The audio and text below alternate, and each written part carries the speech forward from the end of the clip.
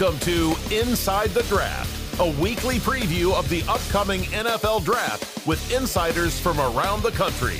All right, here's your 2-week notice. The NFL Draft unfolds in exactly 2 weeks as we come to you on this Thursday morning here on another installment of Inside the Draft on the Colts Audio Network. Thanks for joining, everybody. I'm Matt Taylor, and this week we're getting the skinny on the draft with Shane Hallam. He's an NFL draft analyst and the managing partner at the Draft Countdown, and you can follow him on Twitter at Shane P. Hallam. It's Hallam. Shane, good to have you on, man. How are you? I'm doing well. I'm just excited. This is prime time for the draft, and I always love when everyone's turning to draft and talking about it. No question about it, man. It's we've been doing this since mid-February, so I feel like we're getting ourselves educated slowly but surely here. Before we start, how are you consuming the draft on draft weekend? What does your coverage look like the last weekend of April? So we're going to be live streaming all 3 days of the draft on Draft Countdown and on our YouTube channel. Myself and my other partner Brian Bosarge. So we'll be bringing analysis every pick, day 1, day 2, and day 3. Sometimes on TV. Day 3, they start to not talk about every player. So if that's something you're interested in, that's what we'll be doing. I can't wait for it. All right. Let's begin with the Colts. As you know, Shane, they do not have a first-round pick.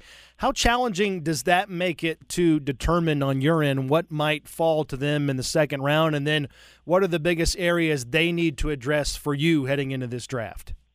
It makes it incredibly difficult as an analyst when a team doesn't have a first-round pick, especially because you don't know who's going to be there. Sometimes when you get late round 1, teams can take players that are unexpected or that they know aren't going to fall to the round 2 pick. And so when you try to project for a team like the Colts that has to kind of start their draft in the second round, then you're almost guessing, hey, I'm giving them this player, but that player could go in the first round, and that becomes difficult. So, I mean, to me, when I look at the picks that they have, I think offensive tackle still is such a big need to really get that correct. And I think that's in a position where if they would address it with their first pick at 42, it could help them now. And that's my other thing is I think this is a team that's ready to win and ready to compete. So I think it's actually a pretty good spot to be in if they're looking for a starting offensive tackle. Bernhard Raymond from Central Michigan is a player that I've mocked them a couple of times. And I think he would be a great fit. And I think there's a couple different options there. Tyler Smith from Tulsa as well. But I think it's open. I think wide receiver, adding more weapons now for Matt Ryan could be really intriguing. This is a really good receiver class. Right. Taking a look and had a couple visits to tight end as well. So I'm kind of thinking offense, but I think it's pretty open to see what value is there. Yeah, Matt Ryan in the fold now at quarterback, and he's had some pretty good success with tight ends in his career, Shane. Who are your top tight ends in this draft, and where do those guys end up going in terms of, when they go off the board? So my top 3 is Trey McBride from Colorado State's my number 1. I think he's close to the consensus number 1 because he has such a good career, double-digit touchdowns, has such good body control, 6'4", 246, runs in the 4.5s. He has everything you look for and is a pretty good blocker. So I have him kind of late first, early second. I think there are a lot of teams late in round 1, the Titans or the Bengals that could take him. You might not see that in a lot of mock drafts, but I think it could be one of those surprises on draft night that does happen. My number 2 and number 3 guys, I have Jelani Woods from Virginia as my number 2 player, 6'7", 259. He's kind of raw, but was a blocker at Oklahoma State, transferred to Virginia. They used him more as a pass catcher because of that size and that length. One of the best combines ever for a tight end when you take his size into account. So I think he could go round 2 into round 3. And then my number 3 is someone that Colts have brought in for a visit. That's Greg Dulcich from UCLA. Really good pass catcher at 6'4", 243. Played in the slot a lot. Played in line a little bit. They moved him around the formation, Chip Kelly's offense there in UCLA. Mm-hmm. He became kind of the primary weapon. So I think he could be one of those players, in the 40s, maybe if he falls into round 3, that the Colts could take a really hard look at. Staying on tight end, how much should they weigh, a young player, a young tight end's ability to block and be an extension of that offensive line, similar to how they use Jack Doyle. Now, Jack Doyle is one of the best blocking tight ends that we've seen in the NFL in the last 10-plus years. But how much should a team like the Colts, with a guy like Jonathan Taylor, be prioritizing run blocking from a tight end in this next upcoming draft class? I think it's really important. I think NFL teams put more of a preference on that than the general public thinks. Especially, it's not just because, hey, you want this guy who can block for Jonathan Taylor, but you want a tight end that you can put in the formation so that the other team doesn't know if you're running or passing. If I bring in a tight end who can't block, guess what? They know I'm throwing the football because I would not leave that guy in there if I'm running, especially to that side. So the defense can start to read your personnel if you have someone that can't block. The nice thing about this draft is a lot of these tight ends are two-way players. They may not be the high-end pass catchers like Kyle Pitts was last year, this absolute unicorn pass catcher, but I think you have players in McBride and Woods and Dulcich and some of the other ones later in the draft, Charlie Kohler, Jeremy Rucker, who can do both of those things, who are solid blockers and won't be Jack Doyle level, but are going to be good enough that you can put them in there and have specific packages where they're going to block and packages where they're going to go out and catch the football. All right, Shane, the draft very deep at wide receiver once again, but just how deep does it go in your estimation this year? Can you find impactful players as rookies, as late as the third and fourth round in this draft? I think this will be a draft where you're going to get some players in the third and the fourth who can step onto the field and contribute, maybe not be starters day one, but can progress into that.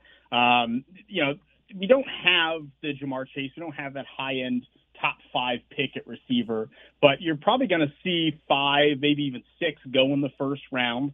And I think when you look into day 2, you start to see some players with vastly different body types, vastly different athletic ranges that can fit different roles. If you want kind of a smaller guy who can play outside and plays a lot bigger, Jahan Dotson from Penn State is going to be a second rounder. I really like Wan'Dale Robinson from Kentucky, who reminds me a lot of T.Y. Hilton coming out.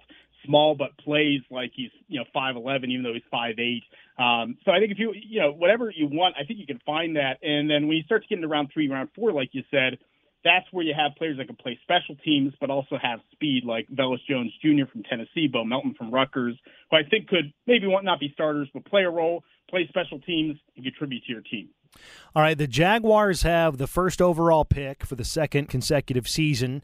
And then, meanwhile, the Texans have the third overall pick. Of course, those are two teams that are looking to rebound quickly inside the AFC South and compete with the Colts and the Titans inside the division. What do you think happens at the top of the draft with those two teams in mind that will indirectly impact the Colts? I think Jaguars, you're going to see an edge rusher at 1. I would still guess it's going to be Aiden Hutchinson, the edge from Michigan, but they're looking pretty long and hard. Trayvon Walker, the edge from Georgia. So I think you're going to have someone opposite of Josh Allen that's going to make life difficult. Maybe another reason to draft an offensive tackle, because you're going to be facing the number 1 overall pick probably on that side. And I think for Houston, they have some options here. I think they could go and invest a little more on the offensive line. They're going to have a good shot at 3 at Ike Mekwonu, the offensive tackle from NC State, or maybe even Evan Neal, the offensive tackle from Alabama. Right. And they've been pretty vocal about addressing their secondary. So I think you could even see, at 13, Kyle Hamilton, the safety from Notre Dame, or a corner, if Derek Stingley from LSU falls. I think they're going to try to draft some secondary members early in this draft.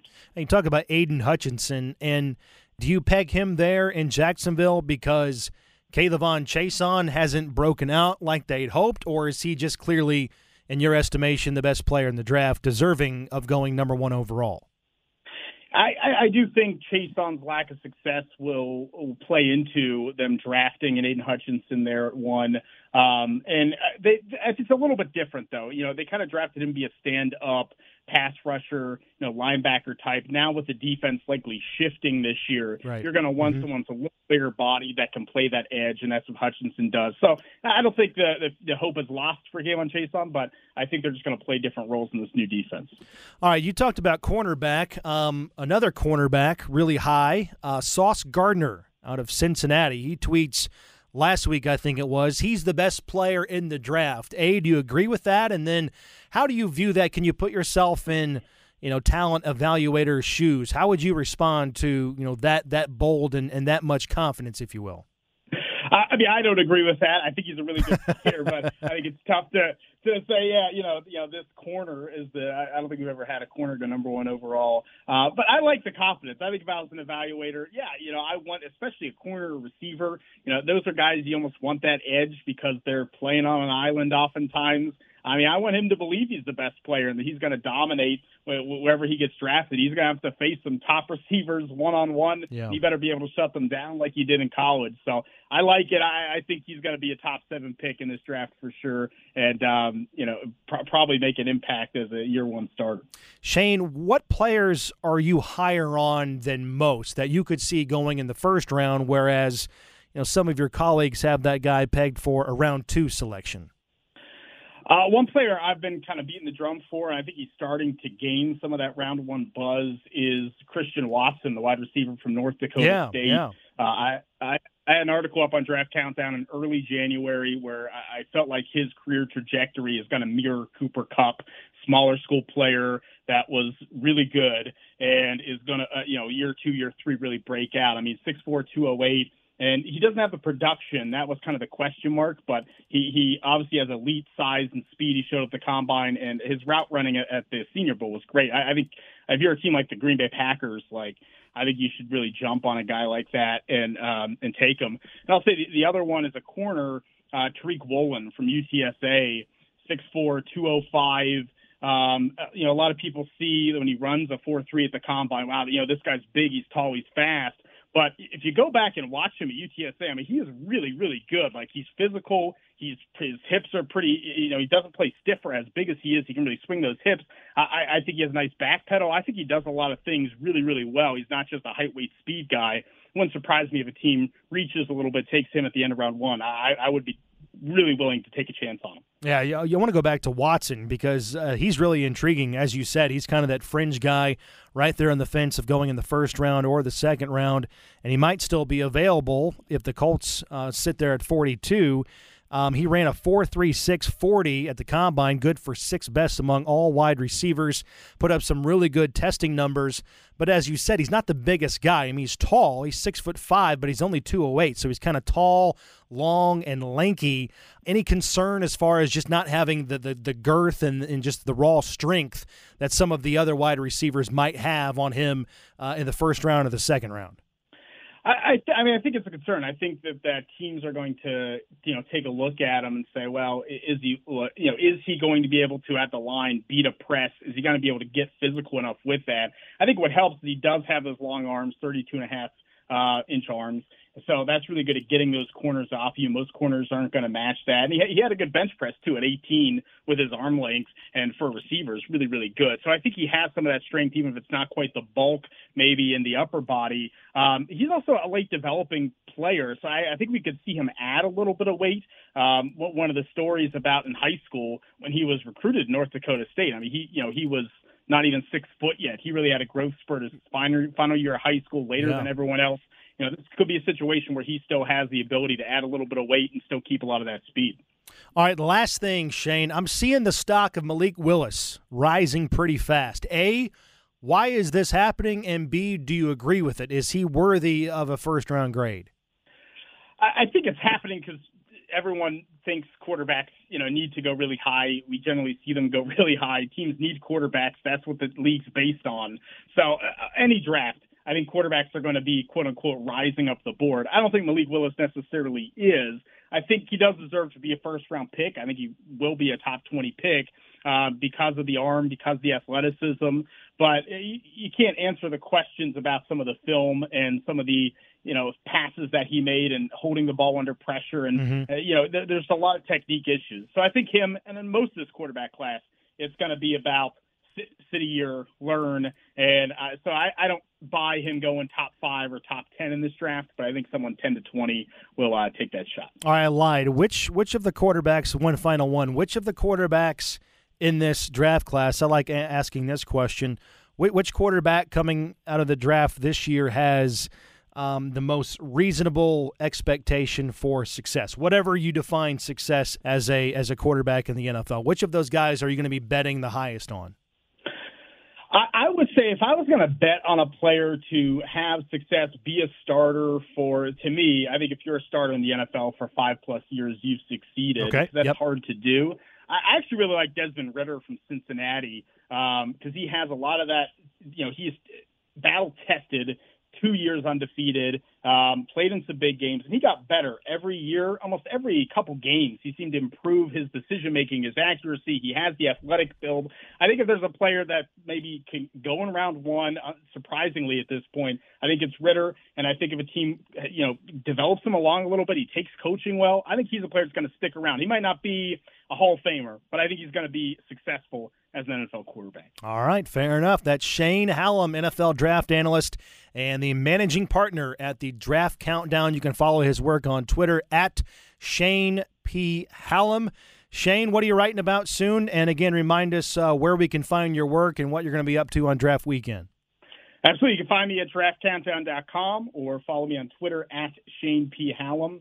I'm writing up a new mock draft, 7-round mock draft coming out on Monday, so be sure to go and check that out. Absolutely. Awesome stuff. Really appreciate the time and continue the good work, Shane.